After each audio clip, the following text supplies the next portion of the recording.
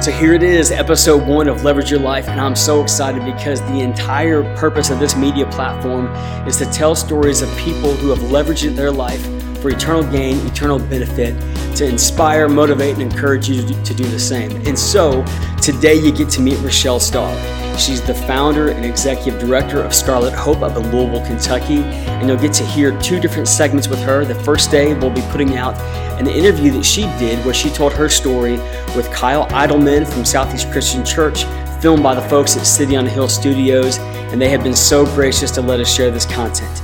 Then in 2 days, I'll be releasing a video conference that I did with Rachelle where we got to ask her some additional follow-up questions to hear how God has used her to launch Scarlet Hope, but then to hear also how God has used Scarlet Hope to shape her life too and to fill her with abundance. So here it is, day 1, episode 1 of Leverage Your Life with Rachelle Starr. Check it out.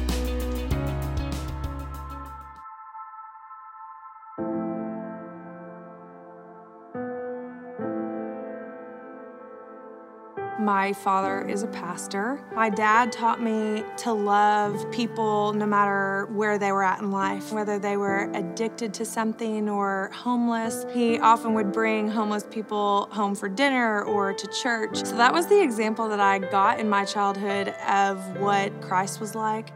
All through high school and into my early 20s, I had a passion for people and for just life. I've always been really excited about life. But it was around when I was turning like 16, 17 years old, I watched some things at our church that we were at that were happening that were really just hard. When my dad would bring in drunk people to the worship service or homeless people, he was told to ask them to leave. And so there was a lot of bitterness within the church in my 16, 17 years old that are formative years of your life. Just became connected to the wrong friends and partying and different things like that. I moved to Florida and I married my husband, Josh, and we got married at 21 years old. We just kind of were like, why do we believe what we believe? And so we kind of just stopped going to church and we just, I guess, explored for what life could be like without it. We gave into whatever we wanted to do. And I started to walk away from my faith. I started to walk away from what I had grown up knowing. It was because I had never really picked up God's word for myself. I just believed what my dad told me, or I believed what the church told me. I was working at an agency that did video production, and I kept getting opportunities to sort of climb the corporate ladder. And so monetarily, it felt very fulfilling to be getting raises and more responsibility. As I kept growing in my work, in my career, it was never enough. I remember feeling very discontent all of the time. There was this unsatisfying discontentment that kept growing larger and larger. This is not what I was created to do. Why do we exist? What were we created for? I remember asking myself that question every day, it feels like.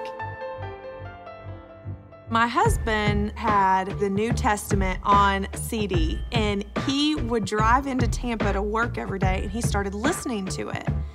I didn't know this. He came home one day in Florida, and he said, I am interviewing at a job at Northside Christian Church in New Albany, Indiana. He was like, I really feel God is opening a door to this. I liked our life. It was very comfortable. Why would he ever want to leave a really big agency in Florida to move to New Albany and work at a church? Lo and behold, we're here in New Albany, and I'm now back at a church serving, and I was serving all the time, serving with college ministry, high school, doing trips, mission trips, all the while not really wanting to necessarily do it. He felt like he found his purpose. Even though I was serving, I still was as discontent and empty as you can imagine. So I had to lead this Bible study I didn't really want to lead. Esther is the story about a woman who God uses for such a time as this. It was like God brought that story to life for me, and it was almost like I was Esther in the story, and I was asking and seeking God, okay, so I'm here. What do you want to do? I had like a spiritual awakening, if you will, where God really started impressing upon my heart what my purpose was. And I remember just having an overwhelming sense of Jesus has asked me to go somewhere. So I was willing to go to India. I was willing to go to Africa. I was willing to go to anywhere. I was willing to do anything. I would just pray, okay, God, whenever you want to speak to me, whatever you want to use me for, I'm here today.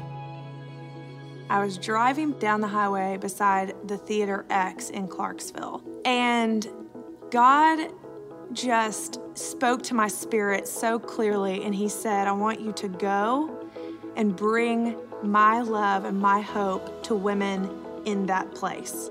I had no idea what it was about. I hadn't heard of another ministry. I hadn't heard of anything about the industry up to this point. I called my husband and said, God's called me to go to women in the sex industry to share the gospel with them. The first thing out of his mouth was, yes, that's what Jesus would do. I was totally taken back by it because I was expecting a completely different response. He asks me when I get home that night, what do you want to do? And I said, I don't know. I guess we need to pray about it and we need to fast about it. So I literally spent a year and a half praying and fasting and telling people and researching and trying to figure out what it is that God was calling me specifically to do. And so I got a small team together and we would go and pray outside of strip clubs. And God made it very clear on a Sunday afternoon one day, I want you to go this week. Stop praying, stop researching. You've been doing this for a year and a half. At some point you have to go. We went into one club in town. We sat down at the bar, ordered a Coke, and the bartender looks at us and says, what are you all doing here? And we were clearly out of place. And I just remember smiling at her and saying, Jesus called me to do something kind and loving for you all. Can I bring a home-cooked meal into this club? And she looked at me and said, no. That was the most insane thing she had ever heard. A little bit later, we were at the other side of the bar and we were sitting on a table and my friend Sarah was talking and I could not hear her. All I could hear was God and the Spirit. And he said, go over to this man. So I get up, I walk straight over to a man, the one man out of 50, and he was the owner of the club. And I said, hi, my name's Rachelle. I'm not here for a job, but I'm here because Jesus has sent me here to do something kind and loving for the women in this club. Can I bring a home-cooked meal in? And literally his jaw dropped down and he said, what's the catch? And I said, there is no catch. I don't have a catch. And he said, when can you come in? And he opened his door to let us start serving every single week. A lot of the dancers, when we first started serving a meal, they would say, are you trying to poison us? Because they had never, ever experienced love, never experienced somebody who would do something for them without expecting something in return. 6 months into starting at this club, serving week in and week out, ladies started coming to us saying, I'm being forced to do this. I just was raped last night. I'm homeless. It was on a Sunday afternoon, and I was just reading through scripture, and I read through Matthew, where Jesus is stripped of his clothing, and he is mocked, and he is beaten, and they put a scarlet robe on him. The only hope we have is in the blood of Jesus. And the scarlet is a representation, I believe, of blood. And so Jesus covers our sins. So I called to my husband and said, the name of our ministry is going to be Scarlet Hope. And he said, let's pray about that. That Thursday night, 4 days later, I was in the club and I saw a woman across the room. And she was staggering around. She had a blue sweater on, jeans on, and a bag over her shoulder. And I remember thinking, I don't know if she's a dancer or who she is, but she looks like she's kind of drunk, so I'm gonna ask her if she wants something to eat. She said, I have 5 children at home that have not eaten in a week. And she said, someone told me that I could come up to this club and make fast money. And so I'm here. But she said, when I got here, the manager told me I had to take off all of my clothes, and I've never done that before. So I went to the bar and got drunk. And I said, well, honey, let me get you over here and we'll feed you and we'll pack up food for you to take home with your kids. She takes the mac and cheese spoon and she starts shoveling it into her mouth from the pan. And so my friend says to me, she's probably gonna throw up because she is drunk. So I pick up the pan and I go over to the side, and right as I did that, she threw up down the front of me. And I'm thinking, God, why did this just happen? She looks at me and says, will you pray with me? Of course, I said yes. So I grab her hands, we're face to face, throw up on us. I started praying, God, save this woman. And in the middle of my prayer, she drops to her knees and starts crying out to God like I have never experienced before. She's weeping, I'm weeping. Everybody in the club was looking at us. At this point, the music goes off. People are just standing there staring at us, and she is crying out to God for help. Help for her children, herself, God save me. She stands up, and she's still about as close to me as my hand is to my face, and she says to me, I just met Jesus here. And she said to me, I have hope today. The owner of the club came over to her and said, you need to leave, you're being disruptive. So they called her a cab. And we start to load up all her food and her stuff, and we're taking her out. And I just looked at her and I said, what is your name? And she looked at me with a smile on her face and she said, my name is Scarlet. And I remember knowing that Jesus was there, that I was in the presence of our God in a strip club. I remember the Spirit just affirming that this is what He made me for and this is what He's called me to do. All of the discontentment that had gone on for years went away. And it really has not ever come back. When I first started going into the strip clubs, people at my church, friends, started telling me I was crazy. My friend said to me, you'll start to become like them.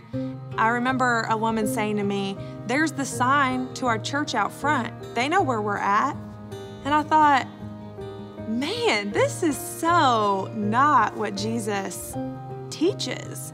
I think oftentimes in the church, you don't want to look like you don't have it all together. So it's easy for others to look at these women in the sex industry and say, oh, they're broken. Until I started ministering and working with women, it wasn't until then that I realized that I was broken myself. God showed me that we were created for Him and created for others. And when I was in my career, if you will, I was living for myself. I'm in need of God's grace just as much as the prostitute that I meet Thursday night. I don't think that anybody's brokenness out there could keep them from being whole. I've seen that with women that I sit with every single day.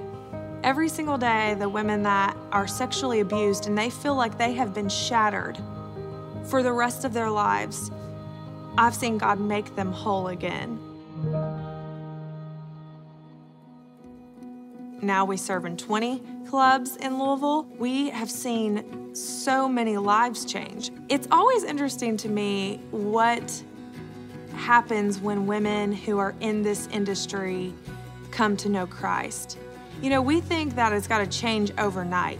We think that, okay, now that they've come to Jesus, well, they ought to stop doing everything that they used to do.